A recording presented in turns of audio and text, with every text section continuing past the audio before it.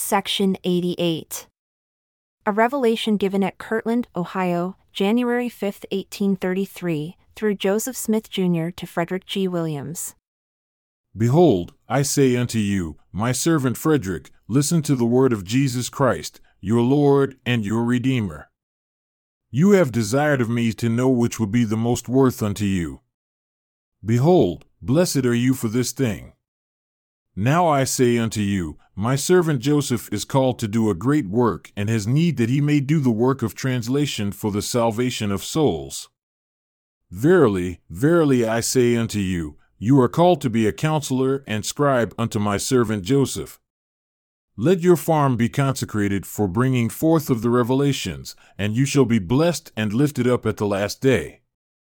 Even so, Amen.